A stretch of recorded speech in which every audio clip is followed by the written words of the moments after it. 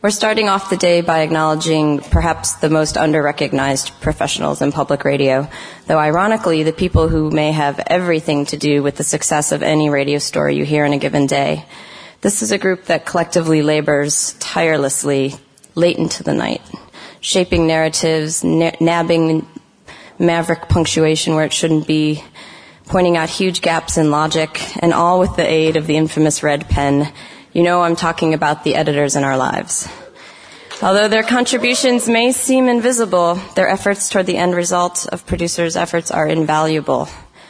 The producer-editor relationship is a tricky one, but a crucial one, all the same. Today we'll hear from a couple of producer-editor teams about the process of working together and about why this specific collaboration is so important to the health of any radio story. Here to lead us through this discussion is someone who's probably had her fair share of editing and being edited, not just in radio, but TV and print as well. Gwen Macsai started here in Chicago back in 1984 at BEZ, has worked with the Smithsonian and at NPR, can still be heard on NPR from time to time. She wrote the unforgettable collection of essays Lipstick back in 2000, and she's one of the creators of the sitcom What About Joan? So a Gwen of many trades. Gwen moved back to Chicago to be near her family and also, whether she knew it or not at the time, to host the Third Coast Festival's weekly show Resound, which we're having a blast with. It's on every week on Sundays here in Chicago. So please welcome Gwen and John Biewen, Emily Botine, Deb George, and Ben Shapiro for Trust Me, I'm an Editor. Trust me, I'm an editor.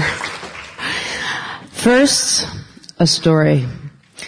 In the early 90s, I was doing some essays and commentaries for NPR, and I had written one, and by way of background, one of the lines in the piece, it was about being single and lamenting lack of human companionship, and one of the lines in the piece was, "You make more frequent hair appointments just to be touched by the shampooer." And I was to do an edit with someone I'd never edited before, and I go into her office to read it to her, which is a horrifying experience if you're reading something that's supposed to be humorous in a one-on-one situation. You know, the sweat is starting to build up, and your heart is racing, and I read the piece to her, and it was just complete silence. Not a laugh, not a smile, not even a smirk. And she looks up at me as soon as I'm done, and she says, "It's not funny. I just don't get it." And I was like, "Oh, okay. Let's just start with something I can hang my hat on. What don't you get? Like, what don't you get?" She said, okay, here, this line. "You make more frequent hair appointments just to be touched by the shampooer." I mean, why don't you just make it, "You make more frequent hair appointments"? And I was so just, I had nothing to say. I just was like, okay, you really don't get it. And I just didn't even know what to say. And fortunately, at that moment, her phone rang, and she took this phone call, and I kind of skulked out of her office, wandering the halls going like, what am I going to do? What am I going to do? What am I going to do? And a few minutes later, she came up to me, and she found me, and she pulled me aside, and she said, "You know, it's fine. Just do it as it is. Don't change a thing." And I looked at her, and I'm like, and she goes, "I'm going through a divorce." And I was like, okay, I'll take it where I can get it. And I'm telling you this story not to air the 2-decade-old sour grapes that I have about that experience, but to illustrate just how delicate that editor-producer relationship can be. Of course, I do want to go on record as saying that I have had wonderful, wonderful relationships with many editors, and there's just nothing funny about that. So I didn't want to talk about that. We are going to spend the next hour and a half talking about the editor editor-producer relationship, what it's all about, how it can improve, what it really needs to be the most successful. And we have 4 very esteemed panelists who I want to introduce to you, in, I suppose, order. Ben Shapiro is a radio and Emmy Award-winning television producer whose TV work has appeared on PBS, National Geographic, and HBO, among others. His radio work includes producing and editing documentaries, as well as editing The Next Big Thing, and also working with Joe Richman on Radio Diaries. Let's see, he's also going to be producing this year's Third Coast Festival broadcast, Ben Shapiro. Deb George, sitting next to him, has done some of everything. She most recently was the senior editor of American Radio Works. She spent 15 years at NPR as producer of Weekend Edition Sunday and is an editor on the National Foreign and Cultural desks. She was NPR's first liaison for independent producers. Poor thing. She's also had numerous awards to her name, including the RFK, that's Robert F. Kennedy Award, and an Edward R. Murrow Award. She's also working with Joe Richman as an editor of his series. He gets the best, as you can see.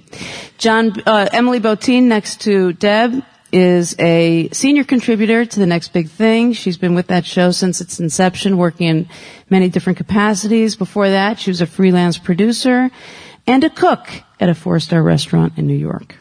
John Biewen, on the end, is a producer and correspondent with American Radio Works and radio programs director at the Center for Documentary Studies at Duke University. He's produced hundreds of news and feature reports and historical documentaries. For a time, he was a staff reporter at NPR and has won 2 Robert F. Kennedy Awards, among many others. So I give you the panel of esteemed experts.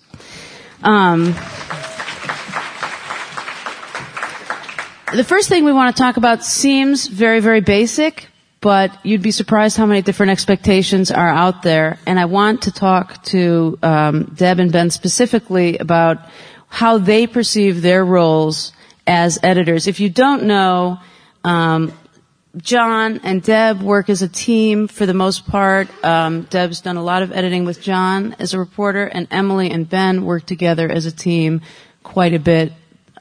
So we're going to be talking to them about their experience as a team and also just in general. But I want to start with the editor's role because, as many of you probably know, a lot of different people think it's a lot of different things. So, how do you perceive your role? Do you want me to start? Okay. I think years ago, and I think it was Nina Ellis, and I don't know if Nina's here, but Nina defined the role of the editor for National Public Radio as being the advocate for the listener, and making sure that the listener had everything that they needed in order to fully understand and appreciate the story. And that to me is still one of the central ideas behind the role of the editor, and something that I totally agree with. But I also think that there's a corollary, and I think that is that the role of the editor is to enter into a collaboration with the producer and the reporter, and that collaboration changes. It can change from producer to producer, but I think there are probably 3 main things. The first and the best is that you are a friend, hopefully a wise friend. And you listen and you discuss the finer points and the whole philosophy behind the story, and it's a really deep and satisfying relationship. Sometimes you're a coach and a mentor and a teacher, and that also can be a really, really satisfying experience when you're working with somebody who you're helping them to be the best that they can possibly be. Hopefully you're helping them to get to another level in terms of their reporting and producing. And then the third is something that is not quite as pleasant maybe, but it's often very necessary, and that is the very traditional role of the editor as, Perry White, the authoritarian editor. and especially if you're working on deadline and you're working on news, then that's the editor that has to take over sometimes, and dictating, we're going to do this, we're going to do this, we're going to do this, and we're going to get it on the air. So that's sort of my general sense of what I try to do as an editor. Yeah. I think those are all it's all well put, and I mean ultimately our jobs as editors is to make the strongest piece possible, or help the producer make the strongest piece possible.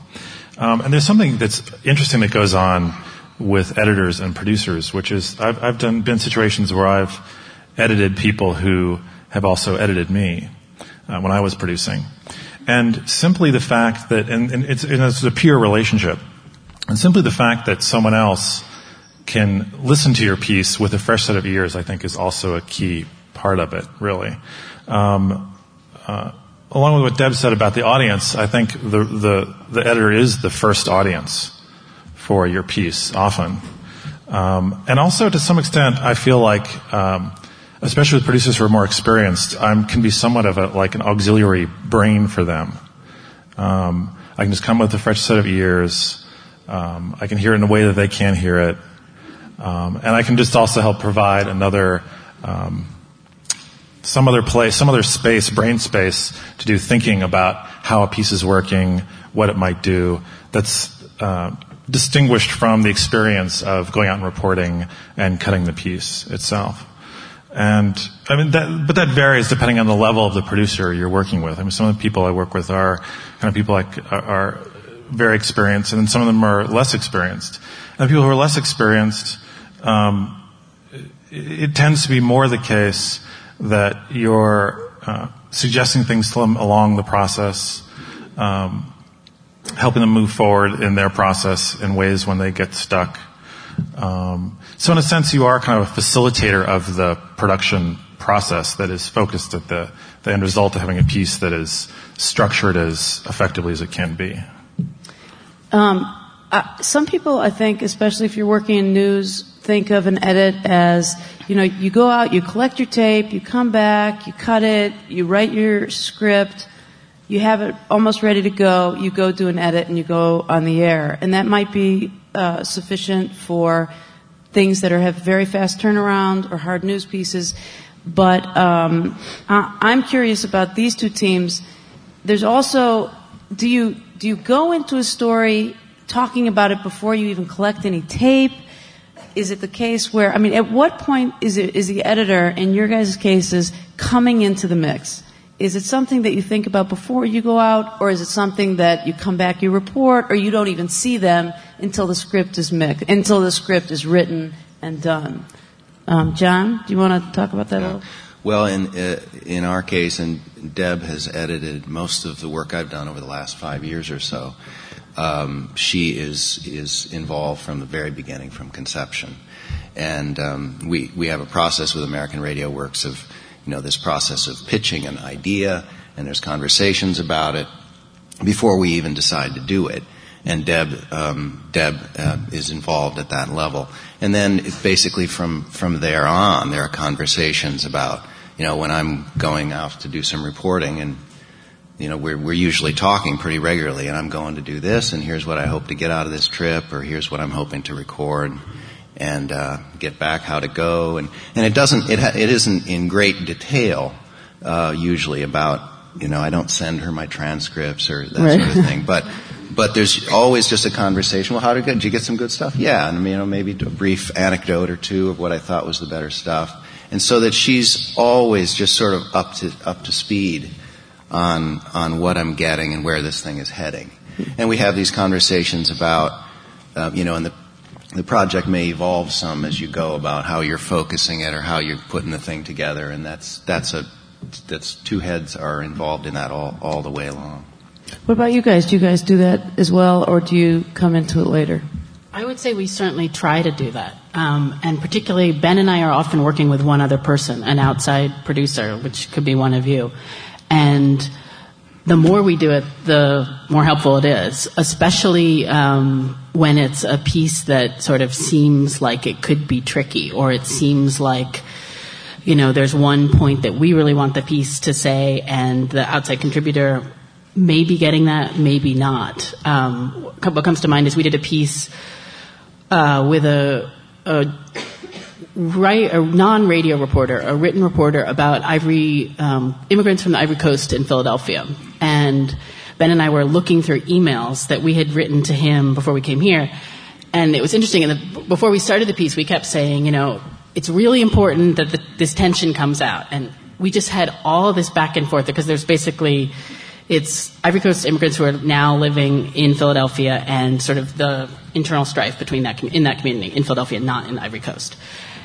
And even though we had sort of established these ground rules for the piece, even before we had done anything, in the end, even having a contract doesn't necessarily, a written, doesn't necessarily sort of assume that that's going to happen in the piece. I wouldn't say the piece was a huge success, but it's really important to try to sort of spell that out. I mean, ideally, that would have worked in that circumstance because we had kind of talked about it beforehand. I think we're going to talk about structure later, I guess, but I mean, even talking about it from the beginning of conceptualizing a piece is, I think, maybe a good editor, hopefully, from the beginning can have some sense of what the structure might be and kind of what the elements along the way of the story you'll need to have, probably, to tell your story, or at least help make an educated guess, so that you can get kind of the plot points covered, so to speak, of things you might need to make turns in the story, or set up certain things, or pay off certain things in the story. And I would say with just John and Deb, is that you may have written something, but that can change. I mean, but you've set something out, and then just to inform everyone as it changes. Right. And the other thing I think that is really helpful to talk about beforehand is not just what the story is, what kind of story are we trying to tell, but a little bit about, let's talk about style and tone a little bit, and maybe, we're not going to make the decision right now, but let's talk about some possibilities. Maybe we'll do something a little different with this story. And that conversation will continue down the road until it becomes clear what's the best way to tell this story. And in sort of the nature of the kind of work that we do, it sort of tends toward the journalistic, but we're trying to do documentary work, and so there's this conversation about, okay, so there's this issue, we're going to do that. We think it's important that there are X 100,000 mentally ill people in prison in America, and we're going to do something about that. Well, okay, but all right, what are our scenes? Who are our characters? How are we making this? We're not just going to go out and talk to some experts and tell people these facts. So then it becomes a conversation about how are we going to approach it to bring this thing to life. Okay, I'm like bubbling over with things I want to talk about, but this is such a perfect lead-in to some tape that John and Deb brought about a piece that they were working on. You guys can set it up because it's a perfect example of exactly what we're talking about. Okay. Do you want to say something about? Shall I? This is a piece. It functioned in two ways. It was part of an hour that had sort of several threads going through the hour, but it also then became its own 15-minute piece.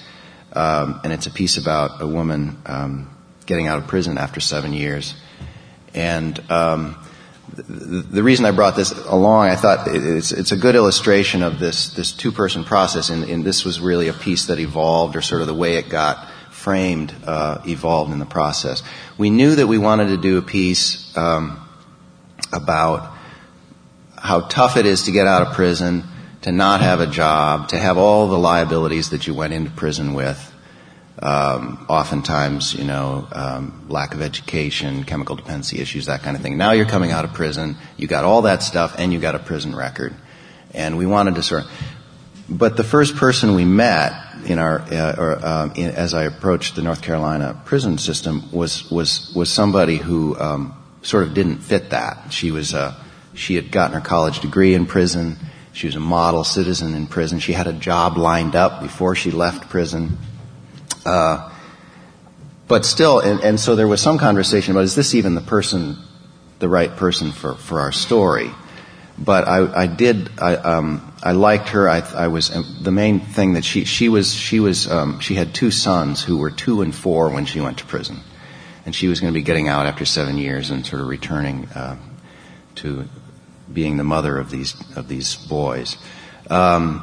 So anyway, but we sort of waded into it, and it was reporting was done over the course of a year, from a couple of days before her release until a year and a day after her release. And the first clip is at the top of the piece, and it's just why don't we just hear it? Sergeant Jones, we're going back here now. Does someone need to escort us back? Most of the inmates at the Raleigh Correctional Center for Women wear the required blue-green shirt, sort of like the shirts surgeons wear. This day, Marcia wears jeans and a black sweater.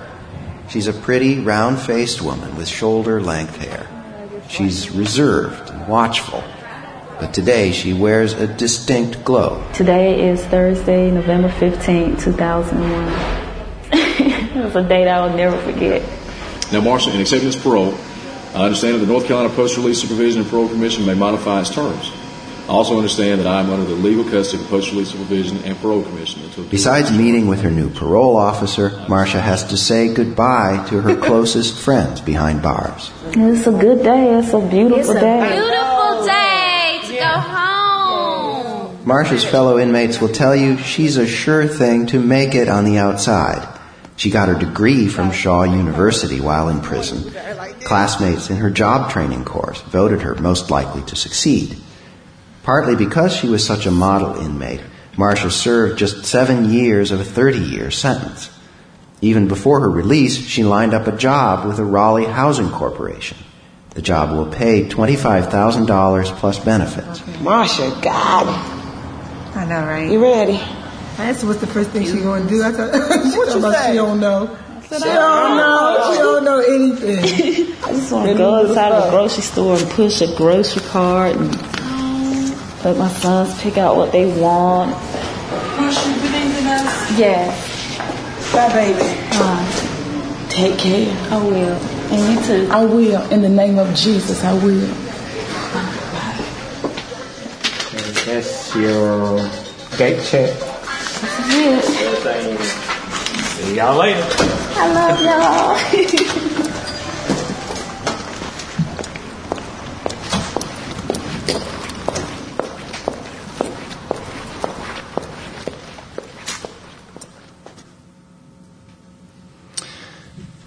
So at this point, so that's the beginning, obviously the beginning of the reporting process as well. So some of that, there were some pieces of tape that had been recorded a couple of days early and that sort of thing.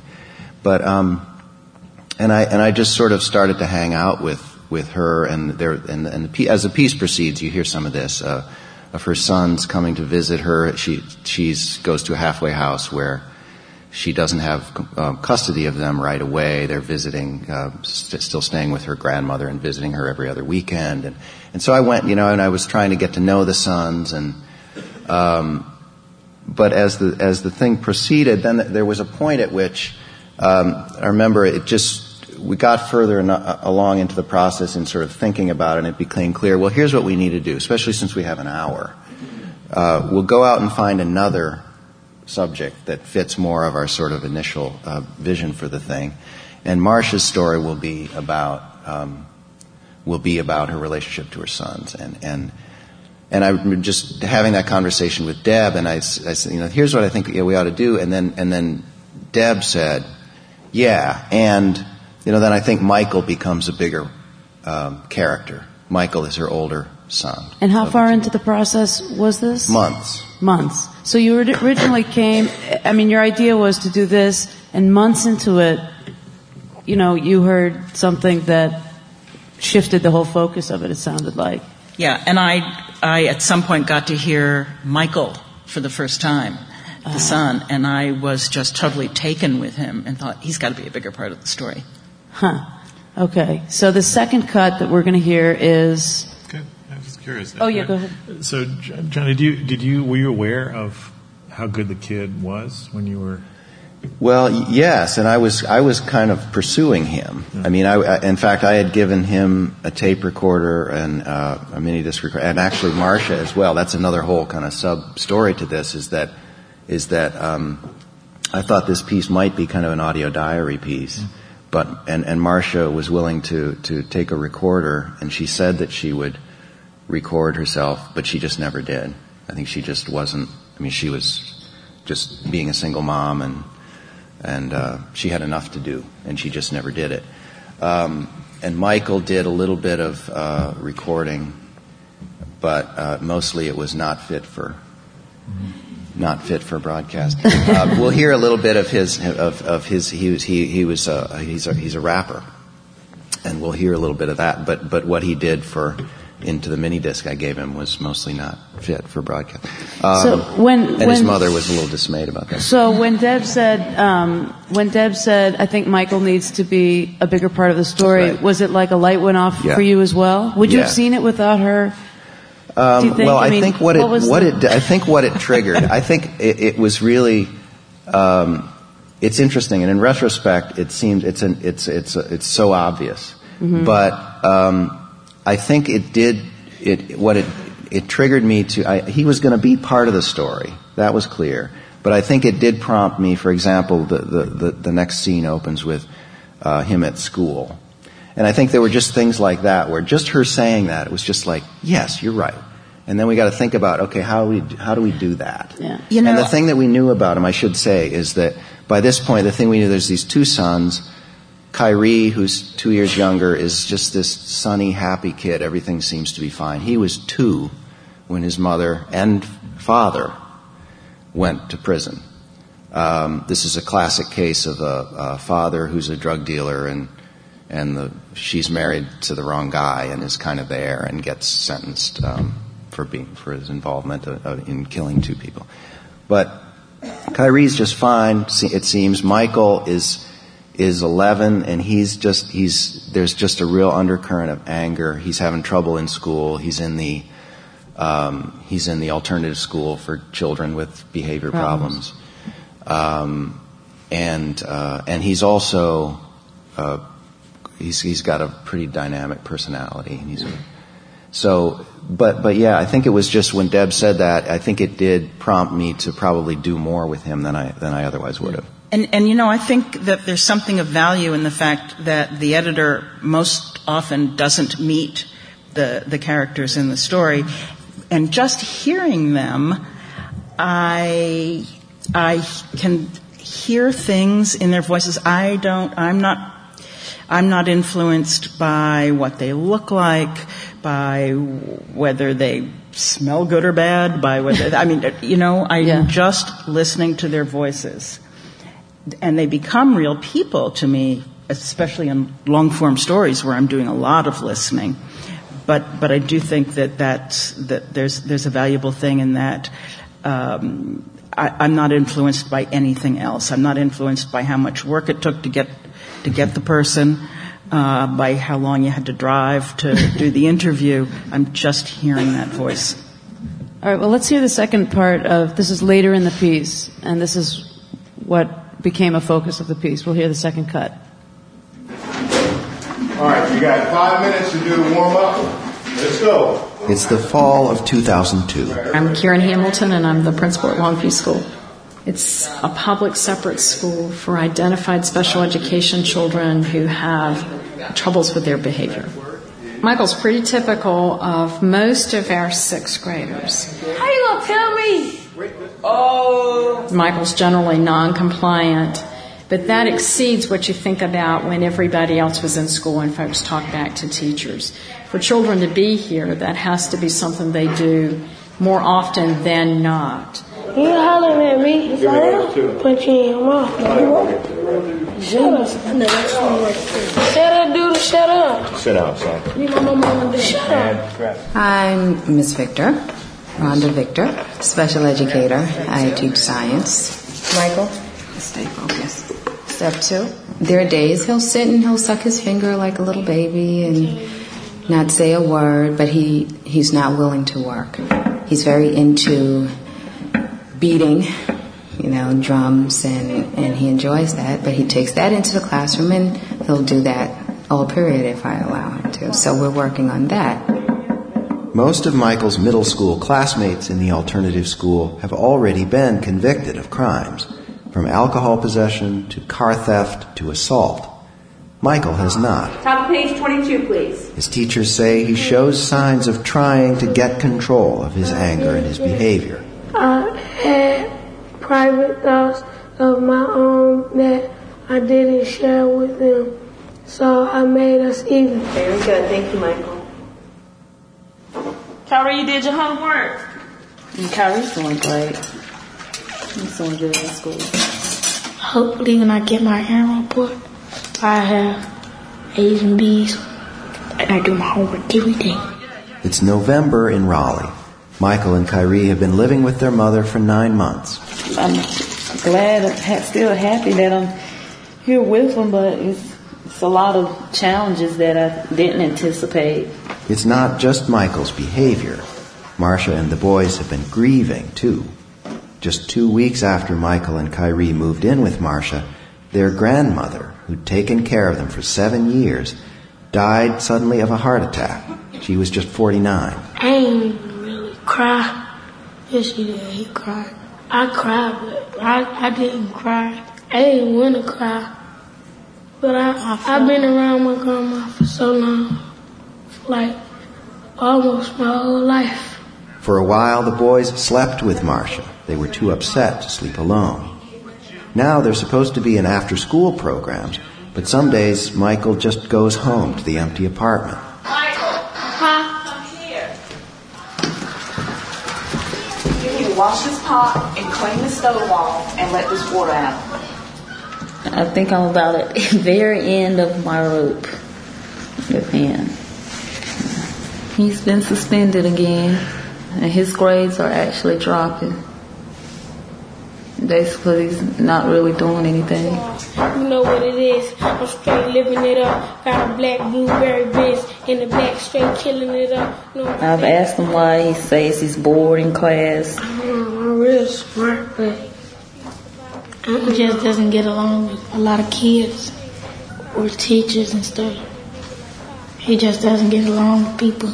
I think a lot of it has to do with anger. I think he's very angry. He talks a lot about, wanting his dad here and not really having anybody to, as far as a male, to identify with. He talks about that some. And raps about it. Michael takes pride in his freestyling. He rattles off rhymes without writing them down. He says he's never rapped about his mom, but he will rhyme about his still imprisoned father. Dad, I wish my dad should have never left. I'm shy, man. Alright. Dad, I wish my dad should have never left. In the future, all I see is death. But I try to look past that and turn the other way. I crash that, smash that, put the 9 away as I get a little... I can't... Good. You looking forward to him getting out of prison? Yeah. One of the things I think is most crucial in an editor and producer relationship is what happens when there's conflict. Because when you've been working on a piece and you feel very deeply about it and personally about it, and you can get over-involved in it, and a fresh set of ears is always good, but it also can be difficult when somebody wants to cut something out and you want it in, or there's a lot of things, and I'm wondering how you guys if you've had that and how you've dealt with it, and how you know when to go to the mat for something and when to really fight for something, even though someone you might trust and respect, someone who you've been working with for many years, disagrees, plain and simple. And what happens when you're at a crossroads? Mm-hmm. What about you guys? Have you had that problem? Well, I mean, Emily... Time to air the dirty laundry. Well, I'll say this about Emily. No. We work together. The show we've worked on most is The Next Big Thing, and it's a weekly show. And so sometimes there's just not a lot of time or kind of emotional resources to expend on any given piece week to week. So, I mean, we will certainly have disagreements, but I mean, we probably because we just have to work together all the time and work, have an ongoing working relationship, getting the show out. We need to find ways to resolve that without butting heads, really, and it hasn't been difficult. Yeah, Emily, do you agree? No, I would certainly say there are plenty of times where you want to say, "Oh, Ben, I'm going to kill you." But at the end, you have to. It's like a week. As Ben says, it's a weekly show. There's going to be. There's always going to be a drama every week. So whether it's about one piece and you're doing 1 to 3 pieces. So it's just you don't have that much time to have how much of your freak out is just going to take more time to you to get the piece done. But we do have. Should we play this piece of tape? We have, and I guess sort of what John and Deb were just talking about were sort of macro issues of a piece. We have sort of a very mini issue in a piece where this is a conversation between our host, Dean Olsher, and a bug scientist from Cornell named Tom Eisner. And basically what happened is I'd been working with a producer on our show, Jamie York, who had cut a version of the piece, and I was like, blah, blah, this is good.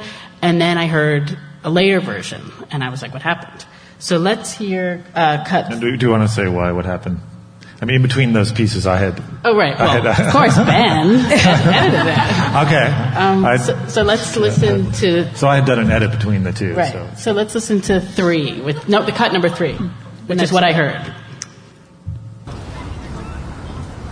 Do you use your ears when you're looking for insects, or is it purely visual and olfactory? It's visual, olfactory. It's after the fact. Visual a lot. I don't listen to sounds. Although when I'm in mosquito country and I start hearing buzzing around the ears, right. I take action. How do you keep up your enthusiasm? How old are you? 75. And you're still excited about insects as you were as a kid? Absolutely. I wish I understood that. Okay. So it's like Dean and this guy are walking around Central Park. So that was what I heard as the final version. So let's hear number 4 now. Do you use your ears when you're looking for insects? Or is it purely visual and olfactory? It's visual, olfactory. It's after the fact. Visual a lot. I don't listen to sounds. Although when I'm in mosquito country and I start hearing buzzing around the ears, right. I take action. Because the other part of your life is involving music. I would have thought that somehow being a pianist, that there would be skills that you brought to bear when you're investigating insects. But no, they're unrelated activities. Unrelated activities. Uh-huh. Even when I go into the field, I carry an electronic keyboard with me. You do? Yeah. So you still play regularly? Not as much as I used to since I got Parkinson's. I'm not quite as proficient. I can't tell from looking at you that you have Parkinson's. Well, it's fairly early stages, but it's there. So it keeps you from playing the piano as much as you want? Keeps me from playing the piano, keeps me from looking on the rocks and logs as much as I used to, so that the insects are better off with me in this condition. How do you keep up your enthusiasm? How old are you? 75. And you're still excited about insects as you were as a kid? Absolutely. I wish I understood that. So you could hear the difference? There's a whole thing. So Ben, what was that all about? Well, I mean, this may be an example of trying to tighten up a piece too much. And my feeling at the time was that his answer, that little chunk there where he starts talking about his music, it doesn't really kind of pay off to the last little bit. I felt like it was too much time to kind of go into that within the context of the piece for that last little payoff. And then also the piece was in a way more about him as, this guy on this trip through Central Park looking at these bugs and stuff, and maybe a little less about his own personal struggles or pain with his disease. Now, having said that, I'm not sure, hearing it now, it got a laugh, that line, which is always a sign that maybe there's something good in that, and that maybe that should have stayed, or maybe we should have found a way to whittle that down so we could use that last little payoff line without having so much of that stuff before that. See, to me, it was just this really graceful way to say I have Parkinson's. And also the idea that the 7-year-old guy was going into the field with this electronic keyboard. It was like I had this whole visual that took me away from Central Park and looking for bugs, which was sort of interesting, but it was kind of like, okay. I mean, it just wasn't that. I just loved the way he brought up Parkinson's. Like, I just happened to, and it was just like, oh. The one thing that Ben said about this later when I was saying, here's a place where we disagreed, was, well, the piece was kind of boring. And I thought, that may be true. And so, even though I was pushing for this little bit of tape, we also probably should have, you didn't hear the whole 7 minutes or 8 minutes or whatever. We probably should have shortened the whole piece. Yeah, it may have been a reflection of some larger kind of structural problems with the piece and with the tape that we were kind of. But Emily kind of made a case for that piece of tape, and I came around, basically. The tape went back in, and I'd kind of, okay, I could see that was a valid point. The show also might have been short that week. Deb, did you want to say? I have an example that may appall some of you. And I'm not sure what it says about me. I was working with a reporter, an NPR reporter, and this was a big project for her. She'd been working on it for weeks. And it was going to be a long story, and it was on the next day. And late in the afternoon, we started doing an edit. And there was a section in the piece, in the middle of the piece, a fairly long section, that I just knew ruined the piece. It just stopped it. But she loved it. She really, really loved it, really wanted to keep it in. And since we're collaborators, I could not say to her, I want you to take that out. So I think we talked until midnight. I think we started talking at 5 o'clock in the afternoon about whether or not this scene should come out, and hours and hours and hours. And around midnight, she conceded. and it left, and it aired the next day without it. And the next day, I got a bouquet of roses from the reporter. Now, what that says to me is that I was very invested in the piece being as good as it could possibly be, and I was very sure about this, and I think that at times an editor has to be sure. Now, you can say that it's the reporter's piece in the end, and they should have, for a struggle like that, they should have the final say. I would never dictate it to her, but I went to the mat and spent hours convincing her. Maybe I just tired her out in the end, but I think you have to be sure. I think an insecure editor doesn't work. Well, this totally gets at something that has always fascinated me, because I don't have the confidence to edit other people very well, because I always feel like, I see something and I'm like, well, maybe it would be better this way, but maybe not. And I think, how the hell do I know that I'm right? How do you know that you're right? It's not like anybody here has a PhD in editing. In fact, most editors are just very experienced reporters. So how do you know that you're right? Really, you seem to have a lot of confidence, but who the hell knows? It's all bluff. I think we were talking about this yesterday. That I think you have I think the two of us at least have something of a predisposition to thinking about structure and recognizing that when you hear a piece. And so a lot of things are, if not self-evident. For me, a lot of the problems are kind of self-evident as I listen. And then I have to think about what the issues are that make me feel like there's a problem there. And sometimes the solutions are clear, and sometimes it takes some work. But I'm usually aware just from listening to a piece that there are certain things, and I'll either make mental notes about it as we go through to come back and address, or write things down. But it's like a natural. That's why we're editors. I was reading a year or so ago in the paper that they had found this gene that controls for grammar and syntax, and if I'm not a science person, so I don't.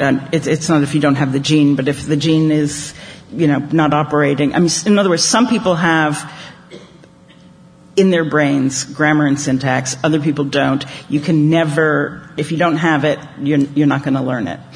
And I think that I have a gene for structure, and Brooke Gladstone and I were talking once, because Brooke spent a lot of her career as an editor and still does edit on the media as well as host it. And we both agreed that it kind of hits a sort of pleasure center in our brains to kind of see that if I'm listening to a piece, I can sometimes see 2 or 3 alternate structures for it and can pick it out. And I feel like one thing I had to learn when I was starting to edit was to pay attention to my own, trust and pay attention to my own responses to pieces. Because you're listening to a piece and it strikes you a certain way, and I think my initial inclination when I was starting to edit pieces was to try to think too hard about what was happening and really it was a matter of just how am I responding as a listener, and being very attuned to that and kind of trusting that experience. But it's not just that, because I feel that I can respond as a listener, but I don't always have ideas. Do you feel a responsibility to have a solution? If you say this isn't working, and then you come up with 3 alternatives for an editor? Do you feel like that's part of your responsibility? Because I can listen as a listener, but I have no ideas how to fix anything. You know what I mean? Well, I think I have certain strategies, I think, for thinking about how to fix things.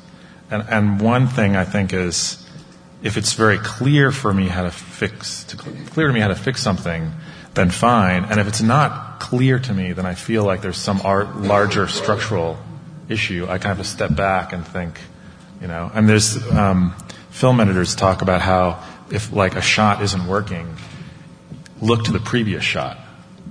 So people are getting too. In other words, in that case, it's a thing that sets up the part where you're having problems with that may be causing the problems. Go back up the chain. Yeah, and so I think in radio, it's sometimes the same thing. It's there may be some larger issues. If it's just either how the story's defined, or what tape you have, or you have to reassess some larger things. Yeah, I do feel it's part of the job of the editor to suggest how to. That if something's not working, to make a suggestion. Now, maybe that suggestion isn't the final answer, but I think it's kind of demoralizing to just say to a producer, this isn't working. I don't know why, but it's not working. And then just, you go away and fix it. Because in some ways the part of the job is to just to trigger the next, is to bump it along to the next process. And so if you just kind of passively stand back, then the producers kind of left sitting there in the same place they were when they came to you, except they know it doesn't work.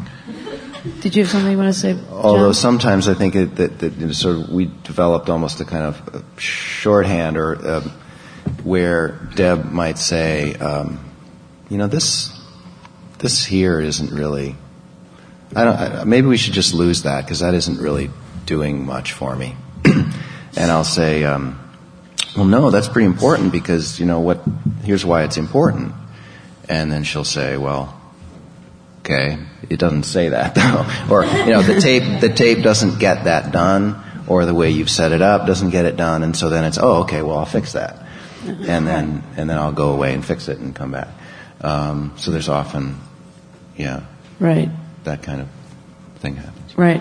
Well, here's the way I've noticed when I've had to be edited, and I'm sure this will say much more about me than it will about the editor, but I've noticed certain people that I've loved to edit work with start an edit, I'll read something, and they'll say, this is fantastic. You're a genius. I love it. okay, page 1, line 1, let's change everything. And, it's like this tactic whereby they bring you up so that they can shoot you down. And I'm wondering, what kind of, is there an element of it, is there an element of that in the pairs that we have here at the table? Is that an approach that you approve of or not? Is there something to building the confidence of a reporter or a producer before you start going at it, or not, or what? I know Deb has very strong feelings about this, so I'll ask her first. Well, if it's terrific, I will say, yes, that's terrific. But I don't say that a lot. And I cannot say Remind me never to edit with you. I cannot say it if I don't think that. If it's good, I'll say it's good. And to me, good is very high. And terrific is in another, stratosphere. So it's more of a... I can't say it as something to relax a reporter if I don't believe it. These babies, these reporters. With Deb, you learn that even just sort of the nuance with which she says, say you've done a read-through and you played the tape, and with which she says, okay. Now she says it, that's good. That was a good okay. Okay. Now you're in trouble. So, you did learn to adjust your... But, this is actually maybe a good point to say, and I think, it ought to be said at some point that really, especially for those of you in the audience who are younger or who are independent, editor equals good. Now, get yourself an editor. This notion that, you're an artist and nobody should touch what you do, forget it. Somebody should, and it is a tricky thing because you got to find somebody whose judgment you think is worth something, and that's the big sort of sticking point there. But find that person, and preferably it's somebody too who isn't just your best friend and whose main function is to pump you up and make you feel good. They need to be able to tell you that something isn't working. And also I think that it makes you want to earn their approval more, and when you do cut through a lot of the BS that I was talking about before, because when you have someone who's, I don't want to say hard, but just very forthright and honest, it's actually, I feel as a reporter, it's actually a lot easier in some ways, even though I'm contradicting myself, because it sets up a situation where you want to do your best for them and you want to work harder. And then when you do get them on your side and you do get the reaction you want from them that you hope you'll get from a listener, it's just that much more gratifying. But at the same time, when we met earlier, there were some talk about that there are people you absolutely just can't work with for one reason or another. Sensibilities are different, personality conflicts, and what do you do then? Yeah, well, I usually I haven't found really personality conflicts are such an issue because people are professionals, they're trying to work on something and make it better, and if you're trying to make it better too, it's like it's more about the work than about how you relate as people. Some people you like and kind of maybe hit it off with or something, but it's really, if you're focused on the work and making the piece better. So for me, the frustrating thing is when that process is impeded. The process of doing the work is impeded by either maybe someone's being resistant in a way or doesn't, follow through with certain things in terms of the kind of material they need to get, and but that can be hard. And there are some people I've worked with and had difficult experiences and haven't worked with again, who've come to the show and then haven't come back. And just will edit with someone else, or just you part ways, or we usually kind of part ways. Yeah. You too, Deb?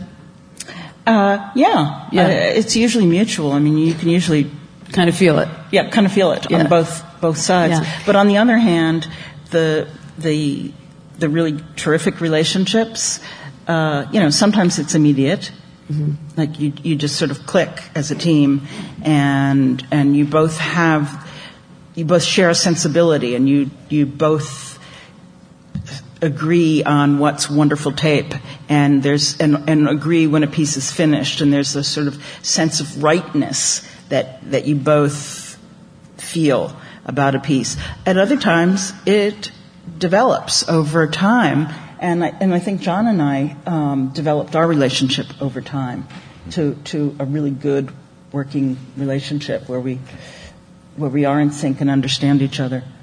No, I think that's true, absolutely. And we've talked about this, how, say even just over 5 years of working together quite a bit, that just the shape that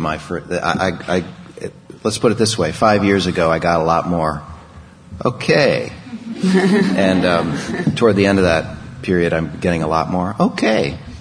Which is, that we're 80% of the way there, and we've got some work to do, but that, basically the structure of the piece doesn't tend to change a whole lot from my first draft. And partly because we're talking along the way, but also because I think there's been a little bit of a mind meld, and as I write, I can sort of imagine, Deb would, we need to do this. Right. Here's what she'll say about this. And on the other hand, I know that, well, first of all, I think that John is a beautiful writer. And so I very rarely make writing suggestions, copy suggestions, wording suggestions, unless it's something very technical about a lead-in to an actuality or something, because John has a very strong voice of his own, and that's another whole thing, is how you edit somebody without trying to change their voice. So I just I leave him alone there, because I defer to, I don't want to change that terrific, beautiful writing style that he has. Emily, did you? Only other thing I would just say is that sometimes I think also you don't, like, there are kinds of pieces that I wouldn't bring to Ben. If I was doing a non-journalistic, say, maybe more dramatic piece, I might not bring it to Ben. Or I think we've done humor on our show, and I think neither Ben nor I have a particular sense of editing humor. So, like, people always say, don't let Emily listen to it, or don't let Ben listen to it. I mean, I don't know if people would... I like to think I'm funny. Well, no, it's not even about... It's not about being funny. It's just like... Yeah. It's just like... So there's certain things that I think people edit better than others. Yeah. I think that, in a certain sense, I mean, John was saying before that, like, see editors as your friend. I mean, it sounds, I don't know, consumerist, but in a way, as a producer, you're a consumer of editorial services. This person provides for you, and there is something that about, as a producer, if you worked with someone, you maybe learn over time what that person is good for and what they can particularly offer you, maybe in terms of kind of like how their brain works about pieces. I don't know, Emily, if you feel like you've kind of, over time learned to use, how my thinking works more in terms of your pieces, or... Well, yeah, sure. I mean, yeah. I mean, just like John says, I don't get stressed about the long silence. Yeah. Well, I have a question. That's why Joe Richmond, I think, uses both me and Ben. For different sensibilities? Yeah. Interesting. I want to get to questions in a few minutes, because I can see that there are already people lined up. But, I do think that at the beginning of a career, or if you do tend to do work that's very personal, or if you just have not developed a thick skin yet, I'm wondering if anybody up here has had the experience of just taking their tape too personally, or taking a criticism of an editor too personally, and how you can guard against that if you're new to the game, or if you are particularly attached to this tape, or something is making you very sensitive about hearing someone else, change it or what have you. Emily, I mean, have you ever felt... I'm sure I have. I mean, I'm sure I've totally freaked out and been a total baby. But, I mean, I think just like John, you just have to sort of... I mean, an editor is paying closer attention to you than anyone else in your life is at that moment. They're giving so much to you. I mean, if it's a good thing, and you just have to approach it that this is help. And, who gives you that much attention in any aspect of your life? I mean, but... And on the other side of that, too, I think as an editor, you need to recognize that people are going to sometimes have an emotional response to it, like on an immediate basis, but that doesn't mean that they're not going to address the issue later. There may just be kind of a response that comes up and they're frustrated and maybe they're angry because it isn't going how they wanted. But that doesn't mean that doesn't mean the process is dysfunctional. Sometimes you just have to kind of let that. 8 hours later, you could have a bouquet of roses. Case in point. Of like 3 years ago, I worked on a piece with this woman about stuttering, and the reporter had gotten all this tape. She'd gotten great tape, and we had like 20 hours of tape, and I was like, oh, we're so great, blah, blah, blah. And I played it to Ben, and he was like, well, you don't have a piece. Because we had basically followed this kid through a 3-week kind of clean up your stuttering program. And there was amazing tape. I love that But piece. what Ben said is like, well, so what? And of course I was like, what the hell? We have all this tape. And what happened was he's like, you have to go back. You have to like go to the kid now. And it made the piece so much better, to go, I don't know if it was 6 months or a year later and like go back to his home where he was in rural Pennsylvania and sort of, okay, this is the reality of the 3-week course. I mean, the 3-week course is like, fine, there's stuttering courses, but it made it so much more interesting. Well, one of the things about that I probably piece, freaked out. But. One of the things that about that stuttering piece, which was a great piece, was that the kid was an intense stutterer and could barely speak. And after this and he started the 3-week course, I remember because it was such a great piece. As he started the 3-week course, he was having so much difficulty, and as the 3 weeks went on, he was getting better and better until by the end, you were just so happy because he really made huge strides. And then a year or 6 months later, he was just not doing that well. And it was just such a heartbreak. And that piece ended where you just really didn't know that the expert had said, sometimes this happens and it doesn't mean that they're not going to continue to get better in the long haul, but maybe not. And you were just so ripped apart by the fact that later on, and I think you're right. I mean, I didn't know that about the piece, but it would have been a completely different piece had you not gone back to him. No, totally. And it was just such a great piece. But all right, well, let's stop for a second and take a question or two, and then we'll go back. We have some more tape. Ms. McAvoy. Yes. I work on a project which is a great project. We have a lot of time. I work with a lot of reporters, and I edit several of them. And I wanted to ask you about process because we always start out with the best of intentions. We articulate very clearly sort of where the piece is going with the knowledge that it could come back differently as the things go on and change. But what I'm curious about is you'll start out with this great idea, you give the reporter a lot of freedom, and then sometimes what happens is you come down to the wire and they come in with something that just somehow is so different from what your expectations were. And it's very, very hard at that time to begin to ask them to go back or to begin to rework it. There's just not enough time. And furthermore, they think they've done the best they can. You don't. And you need to maintain a relationship with them for the future because you're going to be working with the same team of people down the road.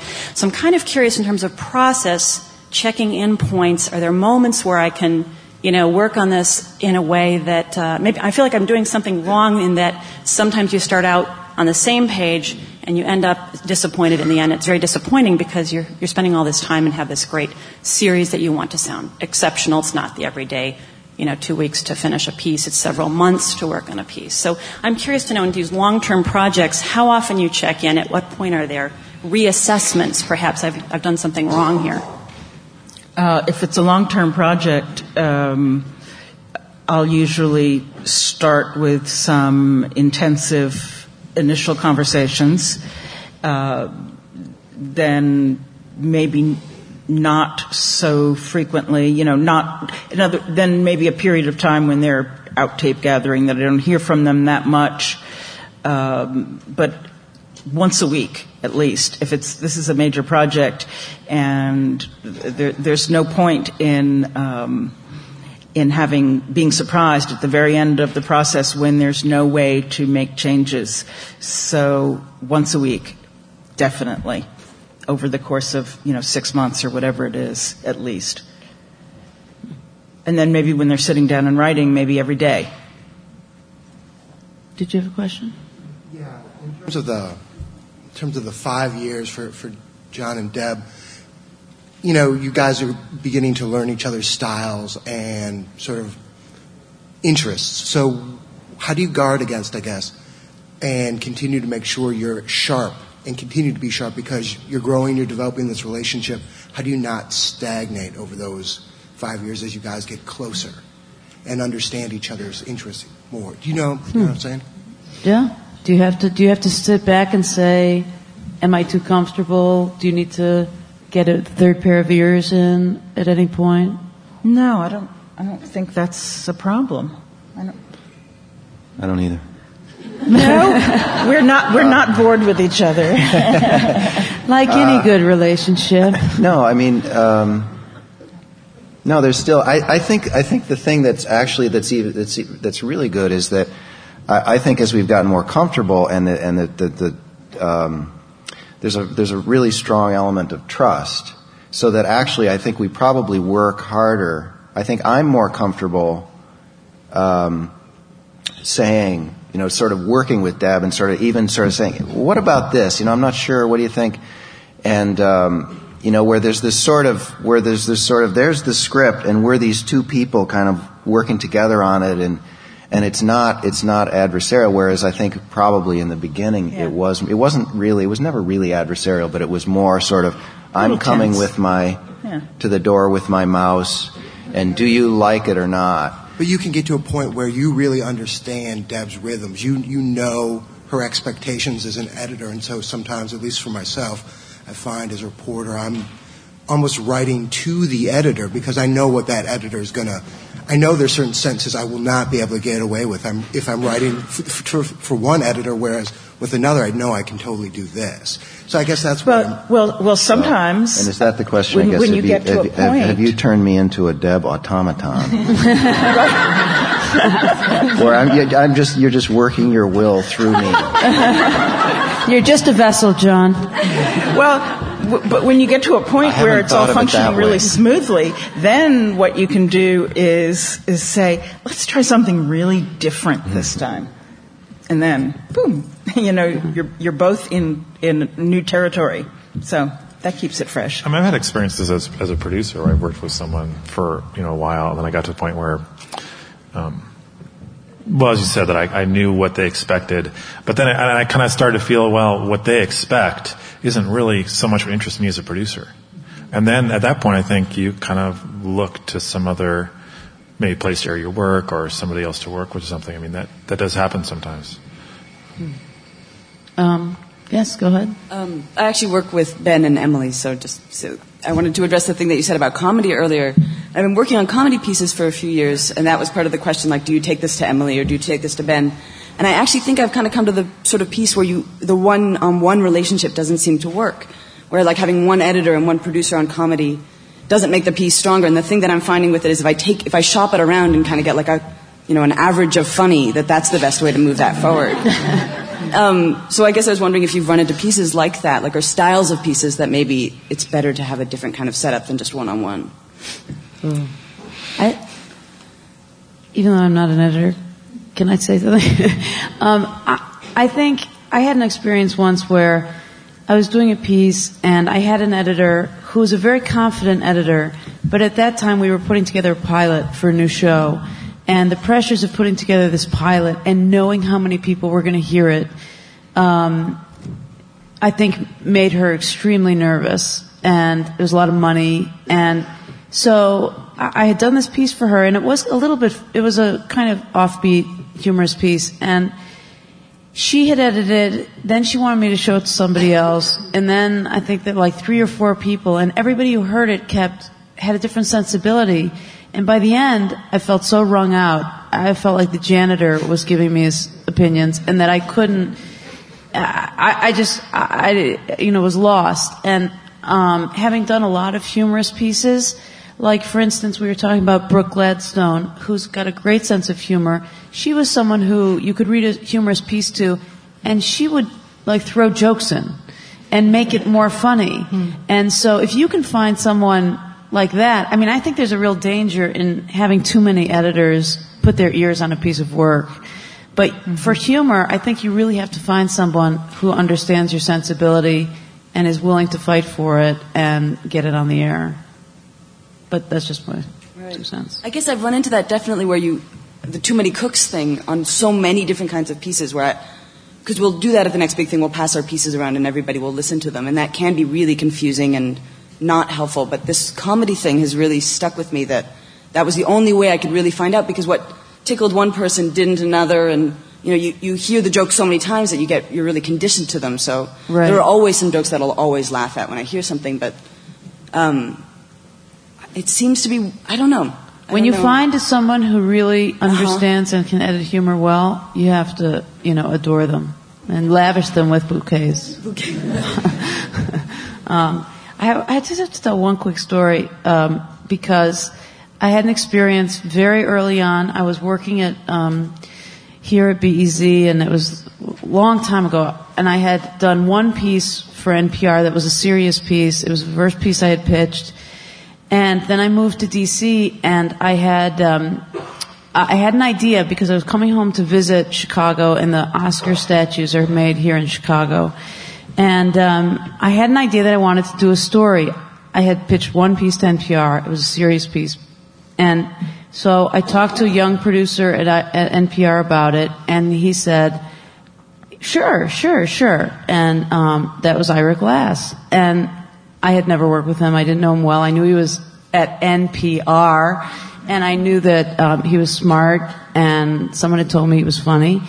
And so I went home, and I had my tape recorder and equipment, and he called me up the night before I was supposed to go to do the piece, and I was just going to go and do the piece. And he goes, I've got it. And I'm like, you've got what? And he said, okay, here's what you have to do. First of all, I want you to go in, and I want you to stand outside the building, and I want you to do a live-to-tape description of everything you see. And I want you to do it in this voice where you're really close to the microphone, and you sound like you're whispering in someone's ear. And I'm like, okay, whatever you say. And so I went, and he goes, and then this is what you have to do. I want you to go in, and I want you to try and buy one. And I'm like, okay. He said, but you can't offer anything of any value. You have to say, okay, I'll give you $1. Then can I have an Oscar?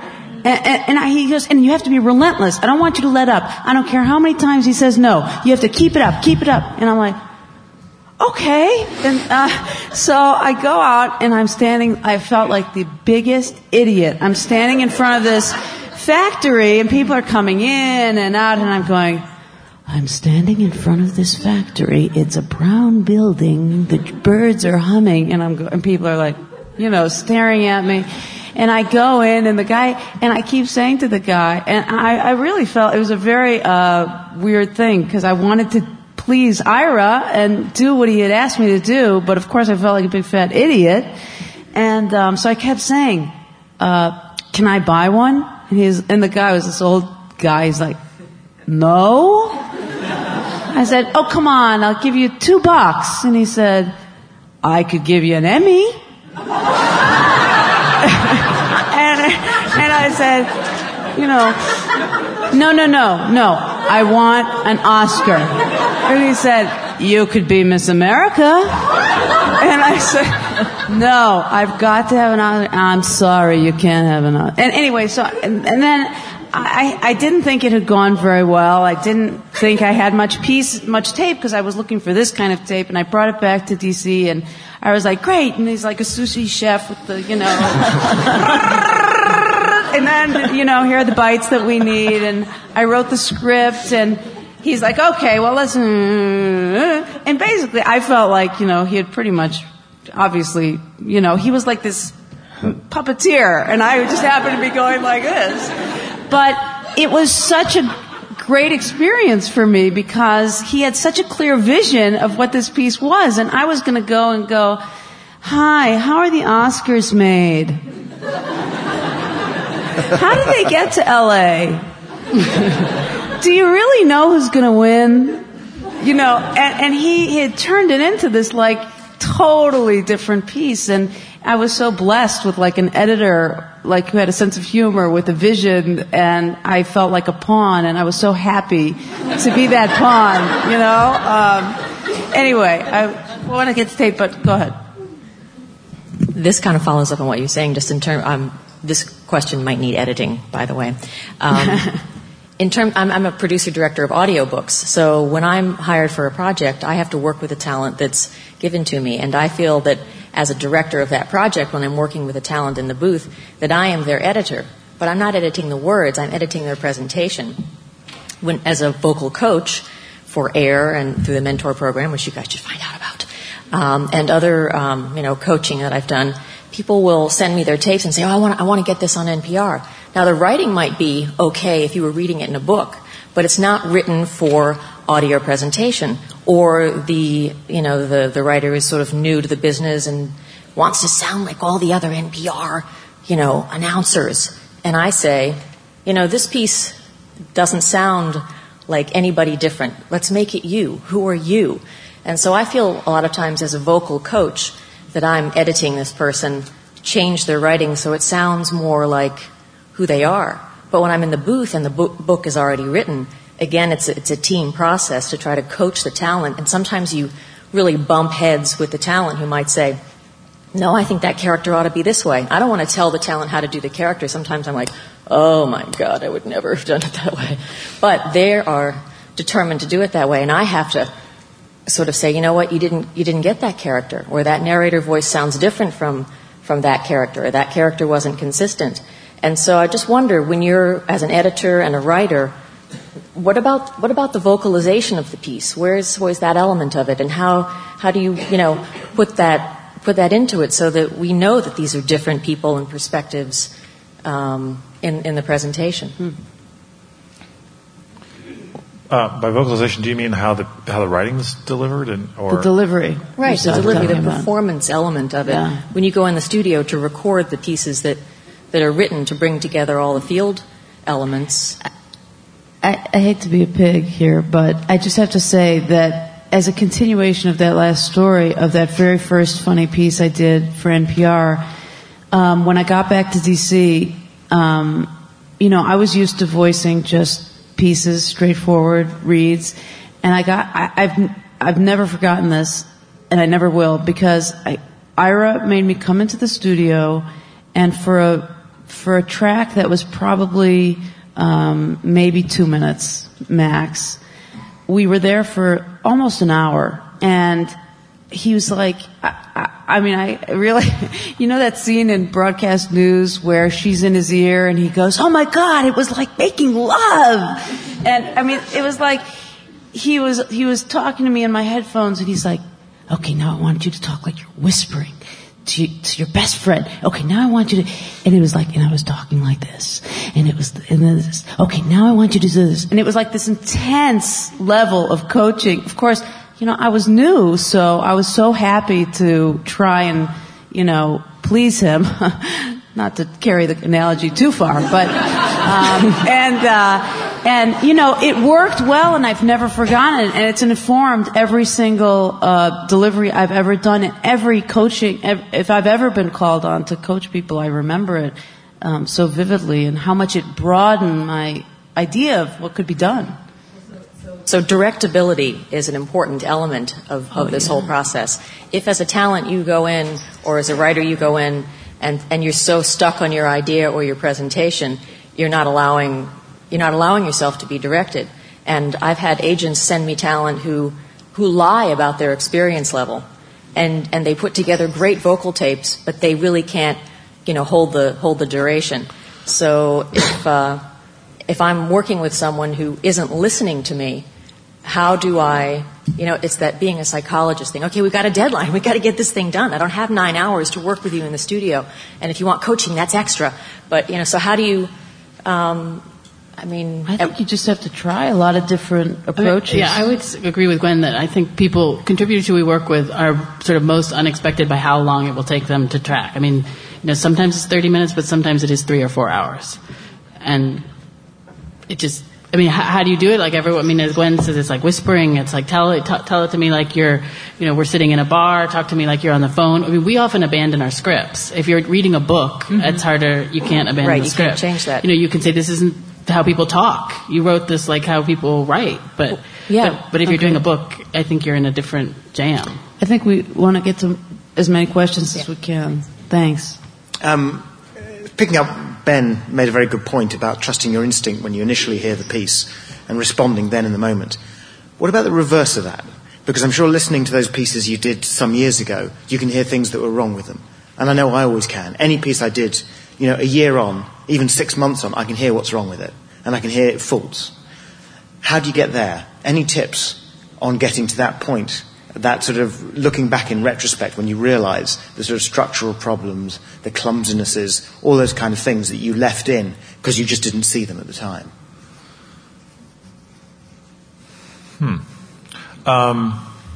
Well, it definitely happens. I mean, there's a piece that we were talking about playing for today that I saw something that was kind of saw the solution that was there. I don't know. I mean, you just try to do the best you can. I know that's not really a tip, but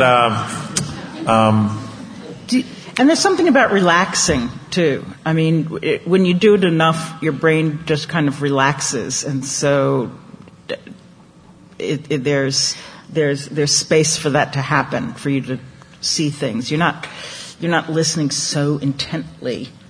I do think that there's a point, though, where you could always make nips and tucks, and there are always things that you look back on, and it just gets you every time you hear it. But there is a point at which everything has to stop being edited. And I mean, for me, the times when that's happened most, I think, are times when I've had to work on something on deadline, where we get a piece like that had to be done in today. And I listened to it 5 times over the course of the day with slightly different changes, and then you start to kind of lose. I think you do. You can, if a piece has some complicated structural issues. It's easy if you go through it again and again and again in a really short time. For me, it's better to give yourself a little room to think and reflect about it. Is the question how to catch your errors, kind of? Well, it's those errors that I find they become obvious over the long term because they're like really big things you didn't notice at the time. I mean, this is sort of base and practical, but I also think I don't know if you've had this, but we fall into patterns. Like, I know about myself, my pieces are too quick. And so it's you can literally write yourself a little list, of these are my problems, and have I answered these? I mean, it seems sort of stupid, but in this piece, so. Life should all be so easy. These are my problems. Boom, boom, boom. I mean, I think there's the other side of that too, which is that I think, I know a lot of times people will labor over things and you listen to it later and you're you forget even what the issue was in a piece, so. Yeah? Do you have experiences where you're kind of in the trenches and in the thick of it with somebody you're working with, and you realize in the middle of it you have given a piece of wrong advice, where you've led a reporter down a certain road, and you get to the end of that road and you're I'm sorry, that was the wrong thing to do. And what do you do in that situation, or can you? I mean, is that just sort of one of the things that happens? I'm just curious for a story. Good question. Yeah, it happens, and you say, you know what? Remember when I told you to do this? I really think that was wrong, and so let's go back to the way it was, and I'm sorry. You just apologize. It's no big deal. But I think if I find doing that too much on a piece, or if I think then I'll look at it, or not. I mean, if that happens during a piece, basically, then I'll spend some time thinking about. I'll back up and look at the larger issues in the piece, because I find if things are just really not clear enough to me, so that I'll lead someone down a wrong path, that maybe there's some other larger kind of issues in the piece that need to be addressed. When things are just not kind of specifically clear enough. Stephen. Editing is a gift, and certainly the people up there have it. I'd like to have you all reflect on strategies for when a producer or a reporter is working with an editor who may not be gifted, because they're you work with reporters and producers who aren't necessarily all that gifted, and you've got strategies. And certainly people, all of us have experience working with people who take your piece apart and you redo it, put it back together after 2 weeks or 10 days or 2 hours or whatever, and it's the same thing you started with, which is a waste of time. So, survival skills, survival tips. Well, the first one, of course, is to try not to work with that person again. I mean, there are bad editors. But you don't have a choice. Well, I mean, as a producer, I mean, I've found at times that it can be useful to argue your point. If you're a producer and you're really convinced that something is what you're doing, there's a good reason for it, and it really helps make the piece better. Sometimes, editors will respond to. I mean, that kind of goes both ways. The persistence, I think. If you can really make your case well, then people sometimes do respond to that as editors. There's also the possibility of the underground, where you're assigned to an editor, but you call someone else who you respect a little bit more, maybe, and you play them your thing, and you get a pre-edit, so that you're not paying that people, but that's what a lot of friends and people in the room can do. This room can do for you. And I certainly have been guilty of that before. And then there's the time-honored trick of putting in something in the piece that you know is bad, so that the editor will take it out or do something with it, and then feel satisfied that they've made a major change. I'm not saying do that, but Sandy Dillon. Well, I think part of the answer too, or at least sometimes the answer can be that is one of perspective, and that this is not, one hopes, that the one and only and last piece you will ever do. And if you've got stuck with this dumb editor in this instance, sometimes, and maybe especially if it's on a deadline, you just got to do what they tell you to do, get the thing on the air, and then try not to work with that person the next time, and put it down as, because I think that's part of, too, the other point I want to make, sort of the corollary to having editor is good, is having a thick skin is good, and having perspective is good. And if you're writing a grant and applying for a grant, you should put a money line in to pay the editor that you have in mind what they deserve, and get who you want to work with and pay them well. And once you've worked with someone good, it's always good to keep that in mind. And one more thing also, it just behooves producers to obviously get editings. You end up having to self-edit so much, obviously. And because you may not have as much time with Deb and Ben, but when you're working on a piece, I literally think you sort of put on your producing antenna and then you switch to your editing antenna. Right. And it's just totally different when you hear your piece that way. Yeah. Right. Yeah. Sandy.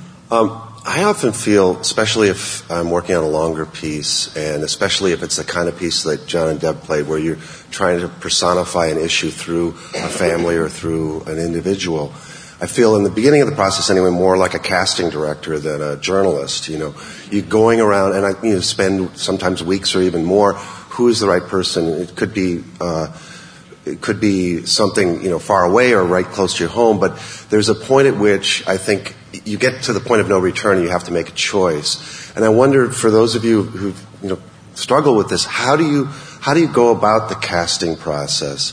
And at what point do you feel like, it's not perfect, nobody's perfectly representative of a larger issue, but we just got to go with it?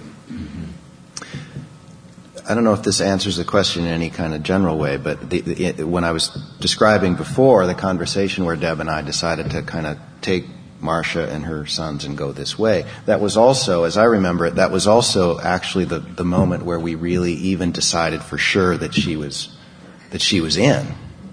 Because we were sort of following her and kind of, she's not all that great in some ways, and she's not doing the diary thing, and but it was sort of like, A, we take her off in this direction, and B, that's going to make her work. So just that anecdote. I don't know. That's right. And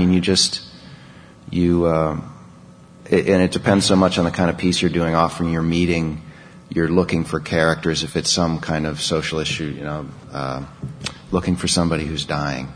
in hospice, for example. I'll take a recent example that is where you're going through some sort of institution. Will you introduce me to somebody? And then, well, how much leeway do you have to go meet somebody and say, well, actually, you're not quite right for the part? It can be a very sensitive thing. You just you do your best. But I do when I'm in that phase of things and I'm meeting people or just calling people on the phone who are in some certain predicament or some situation. I'll be very upfront and just say, I'm in the early stages of this documentary. I'm looking for stories to tell, and I'm just calling a lot of people and just trying to meet some people. And I wondered if I could just have a little conversation with you. And then you may have that chat, and at the end of it, say, I really appreciate this. As I said, I'm early on. I'm going to call some other people, and you may or may not hear from me again. Yeah, I think that's a great way to do it. I love that process of doing it with a producer or a reporter, of looking at the cast of characters and discussing them. And because, like I said earlier, the fact that I haven't seen them, I'm maybe hearing different things. A long time ago, Ira and I worked on a series where he went into this high school for 6 months and followed a group of kids around. And there was this one girl that he just wasn't going to use because he didn't like her. And I fell in love with her. And it was a matter of us explaining to each other. Ira didn't like her because he thought she was kind of shallow, and I loved her because I thought I heard insecurity in her voice, and so that kind of discussion can be really good. We are completely out of time and have overrun our time a little bit because we got a late start and we want to get ready for the next session. So thank you very much. And